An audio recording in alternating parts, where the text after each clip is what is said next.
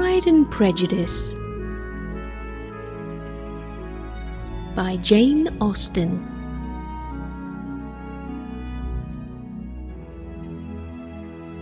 Read by S.D. Hudson.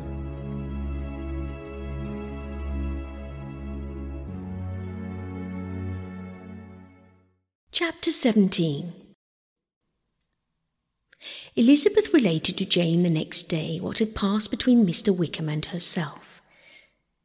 Jane listened with astonishment and concern. She knew not how to believe that Mr. Darcy could be so unworthy of Mr. Bingley's regard, and yet it was not in her nature to question the veracity of a young man of such amiable appearance as Wickham. The possibility of his having really endured such unkindness was enough to interest all her tender feelings, and nothing therefore remained to be done but to think well of them both, to defend the conduct of each, and throw into the account of accident or mistake whatever could not be otherwise explained. "They have both," said she, "been deceived, I dare say, in some way or other, of which we can form no idea. Interested people have perhaps misrepresented each to the other. It is in short impossible for us to conjecture the causes or circumstances which may have alienated them without actual blame on either side." "Very true indeed. And now, my dear Jane, what have you got to say in behalf of the interested people who have probably been concerned in the business? Do clear them too, or we shall be obliged to think ill of somebody." "Laugh as much as you choose, but you will not laugh me out of my opinion.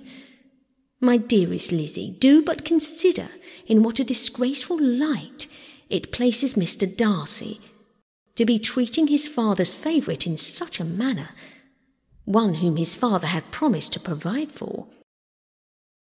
It is impossible. No man of common humanity, no man who had any value for his character could be capable of it. Can his most intimate friends be so excessively deceived in him? Oh, no. I can much more easily believe Mr. Bingley's being imposed on than Mr. Wickham should invent such a history of himself as he gave me last night.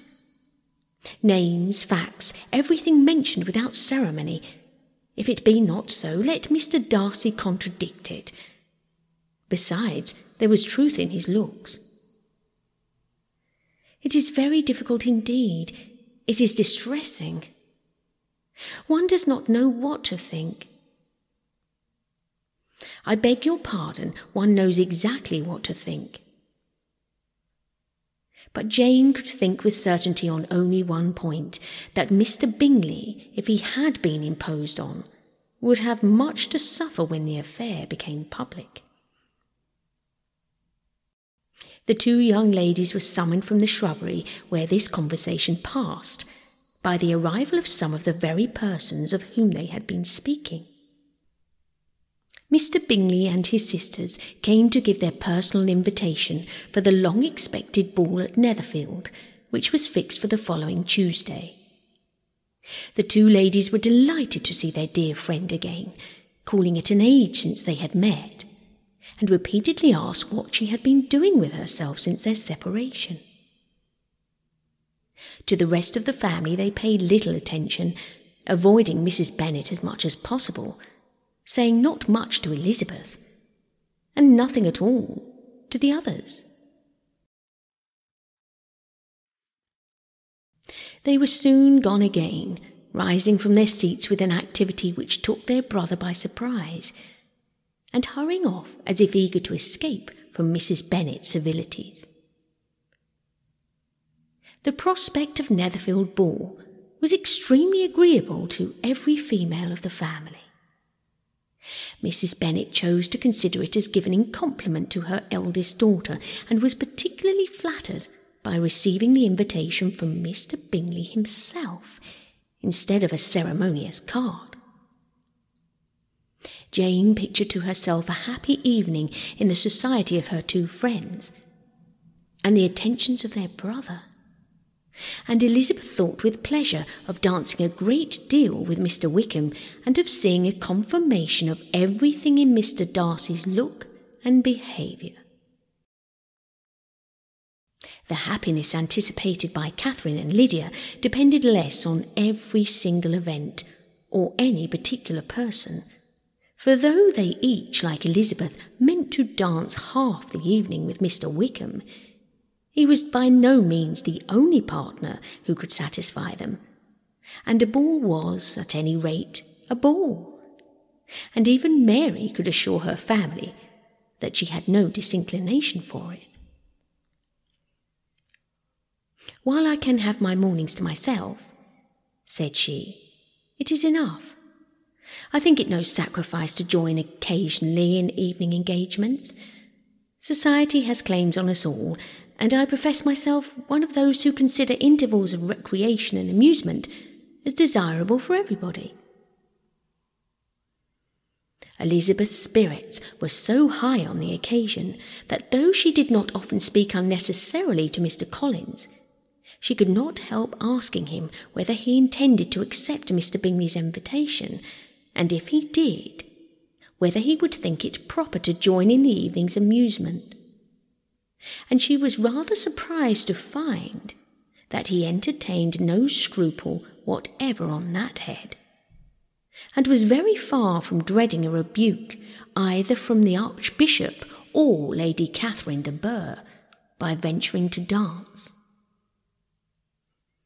"I am by no means of opinion, I assure you," said he, "that a ball of this kind, given by a young man of character to respectable people, can have any evil tendency, and I am so far from objecting to dancing myself, that I shall hope to be honoured with the hands of all my fair cousins in the course of the evening. And I take this opportunity of soliciting yours, Miss Elizabeth, for the 2 first dances especially, a preference which I trust my cousin Jane will attribute to the right cause, and not to any disrespect for her." Elizabeth felt herself completely taken in. She had fully proposed being engaged by Mr. Wickham for those very dances, and to have Mr. Collins instead. Her liveliness had been never worse timed. There was no help for it, however. Wickham's happiness and her own was perforce delayed a little longer, and Mr. Collins's proposal accepted with as good a grace as she could.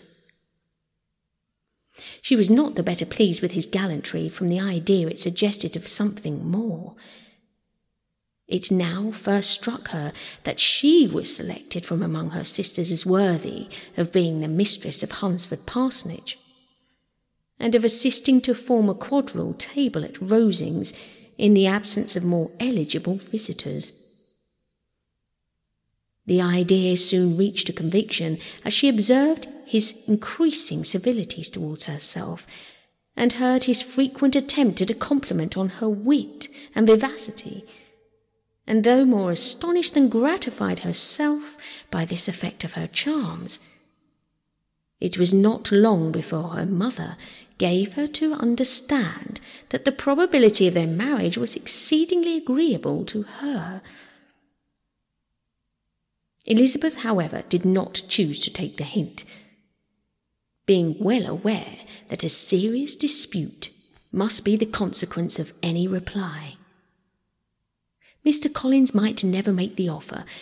Until he did, it was useless to quarrel about him.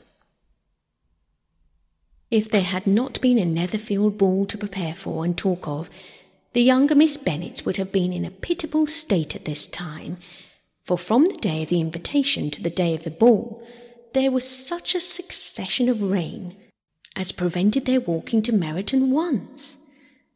No aunt, no officers, no news could be sought after. The very shoe roses for Netherfield were got by proxy.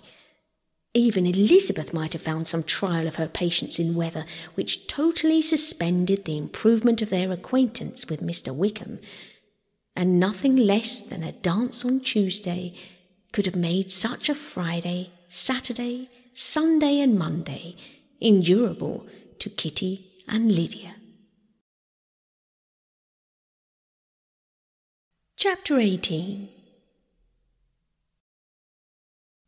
Till Elizabeth entered the drawing-room at Netherfield and looked in vain for Mr. Wickham amongst the cluster of red coats there assembled, a doubt of his being present had never occurred to her. The certainty of meeting him had not been checked by any of those recollections that might not unreasonably have alarmed her. She had dressed with more than usual care, and prepared in the highest spirits for the conquest of all that remained unsubdued of his heart, trusting that it was not more than might be won in the course of the evening. But in an instant arose the dreadful suspicion of his being purposely omitted for Mr. Darcy's pleasure in the Bingleys' invitation to the officers. And though this was not exactly the case, the absolute fact of his absence was pronounced by his friend Mr. Denny, to whom Lydia eagerly applied, and who told them that Mr. Wickham had been obliged to go to town on business the day before, and was not yet returned, adding, with a significant smile, "I do not imagine his business would have called him away just now if he had not wished to avoid a certain gentleman here." This part of his intelligence, though unheard by Lydia, was caught by Elizabeth, and as it assured her that Darcy was not less answerable for Wickham's absence than if her first surmise had been just, every feeling of displeasure against the former was so sharpened by immediate disappointment that she could hardly reply with tolerable civility to the polite inquiries which he directly afterwards approached to make. Attention, forbearance, patience with Darcy was injury to Wickham.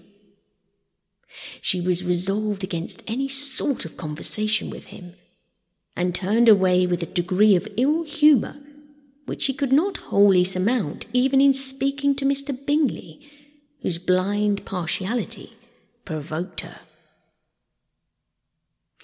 But Elizabeth was not formed for ill humour, and though every prospect of her own was destroyed for the evening, it could not dwell long on her spirits.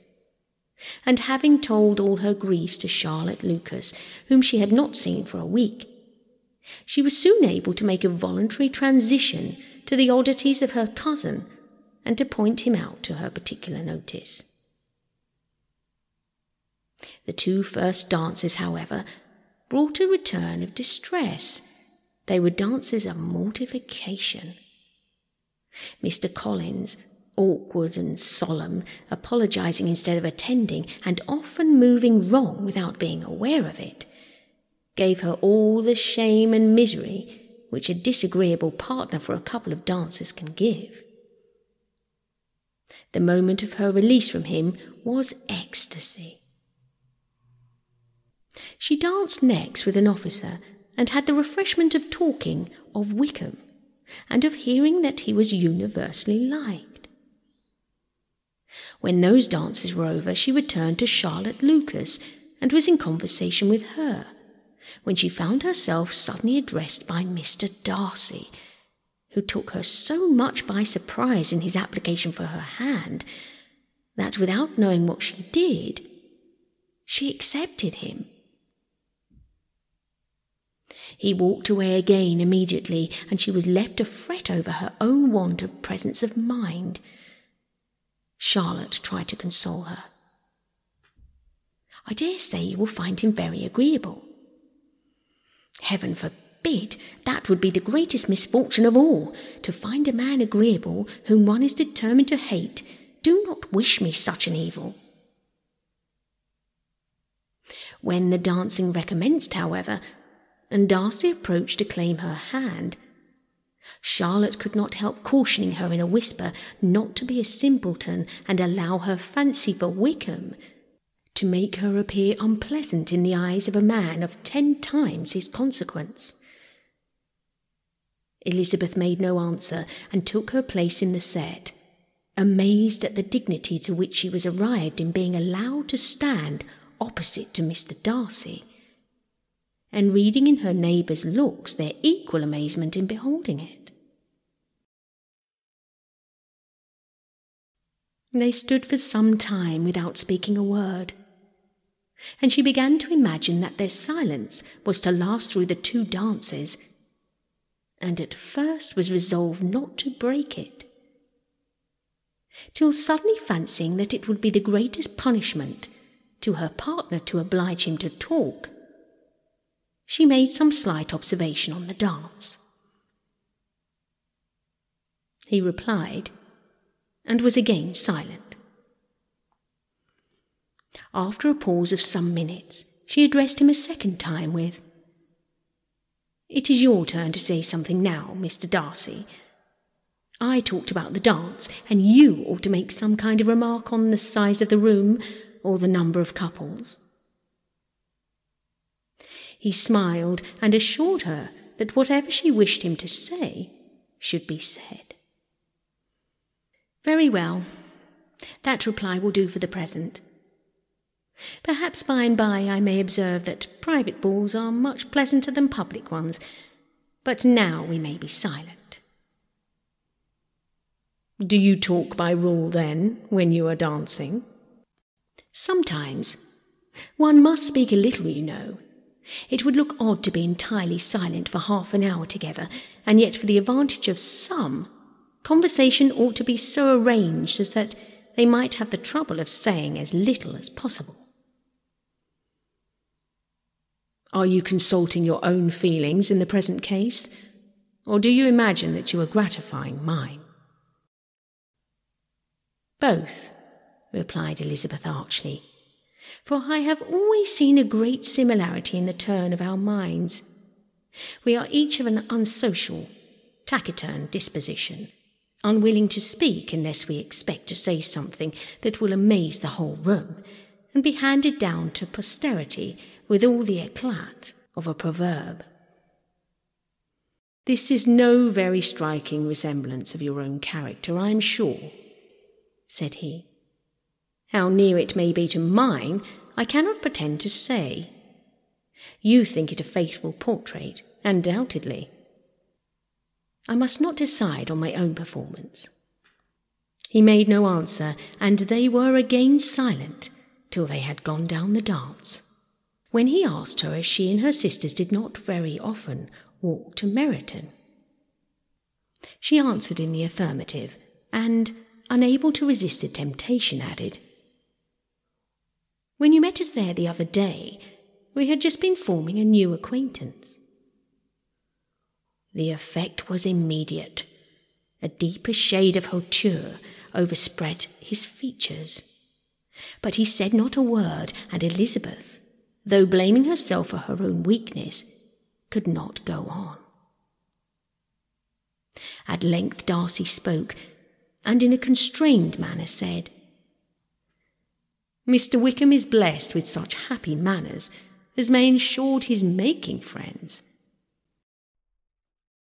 Whether he may be equally capable of retaining them is less certain." "He has been so unlucky as to lose your friendship," replied Elizabeth with emphasis, "and in a manner which he is likely to suffer from all his life." Darcy made no answer, and seemed desirous of changing the subject. At that moment Sir William Lucas appeared close to them, meaning to pass through the set to the other side of the room. But on perceiving Mr. Darcy, he stopped with a bow of superior courtesy to compliment him on his dancing and his partner. "I have been most highly gratified indeed, my dear sir. Such very superior dancing is not often seen. It is evident that you belong to the first circles.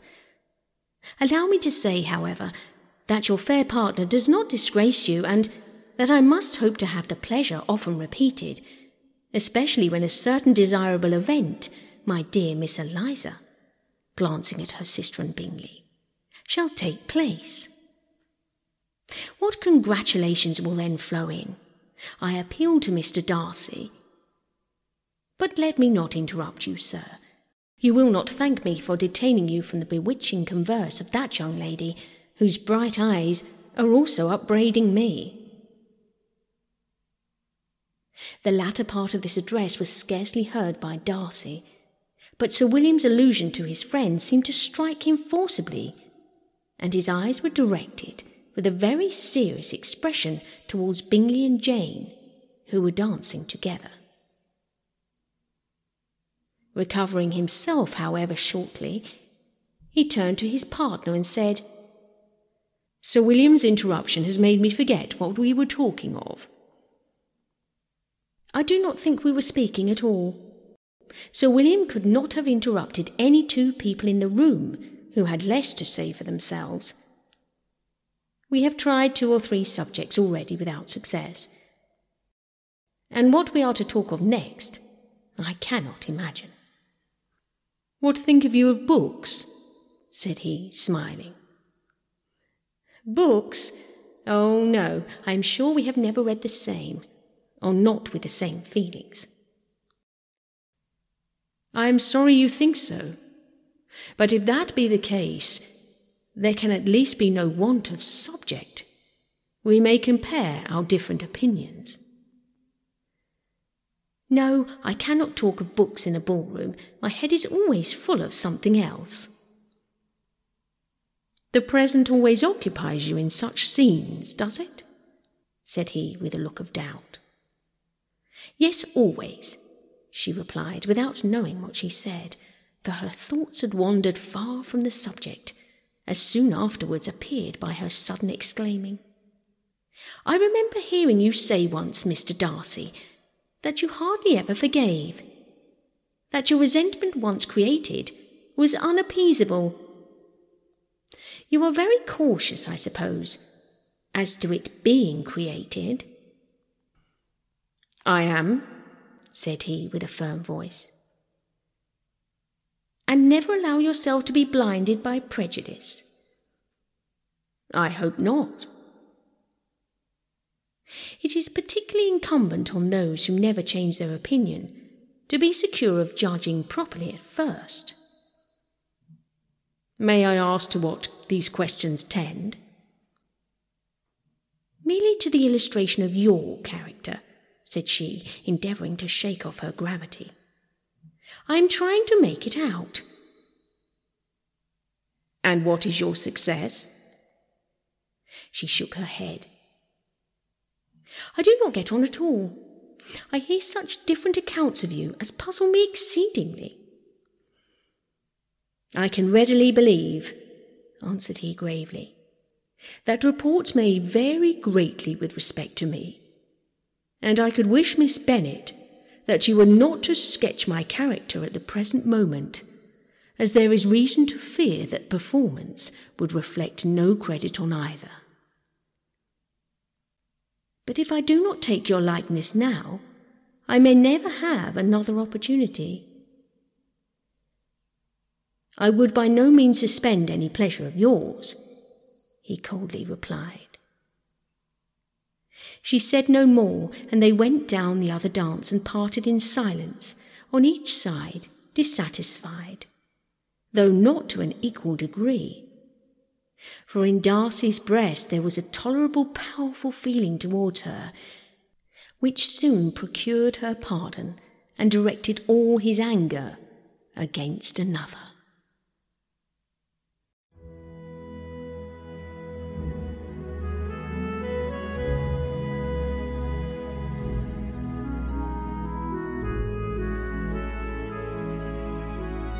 I hope you enjoyed this episode.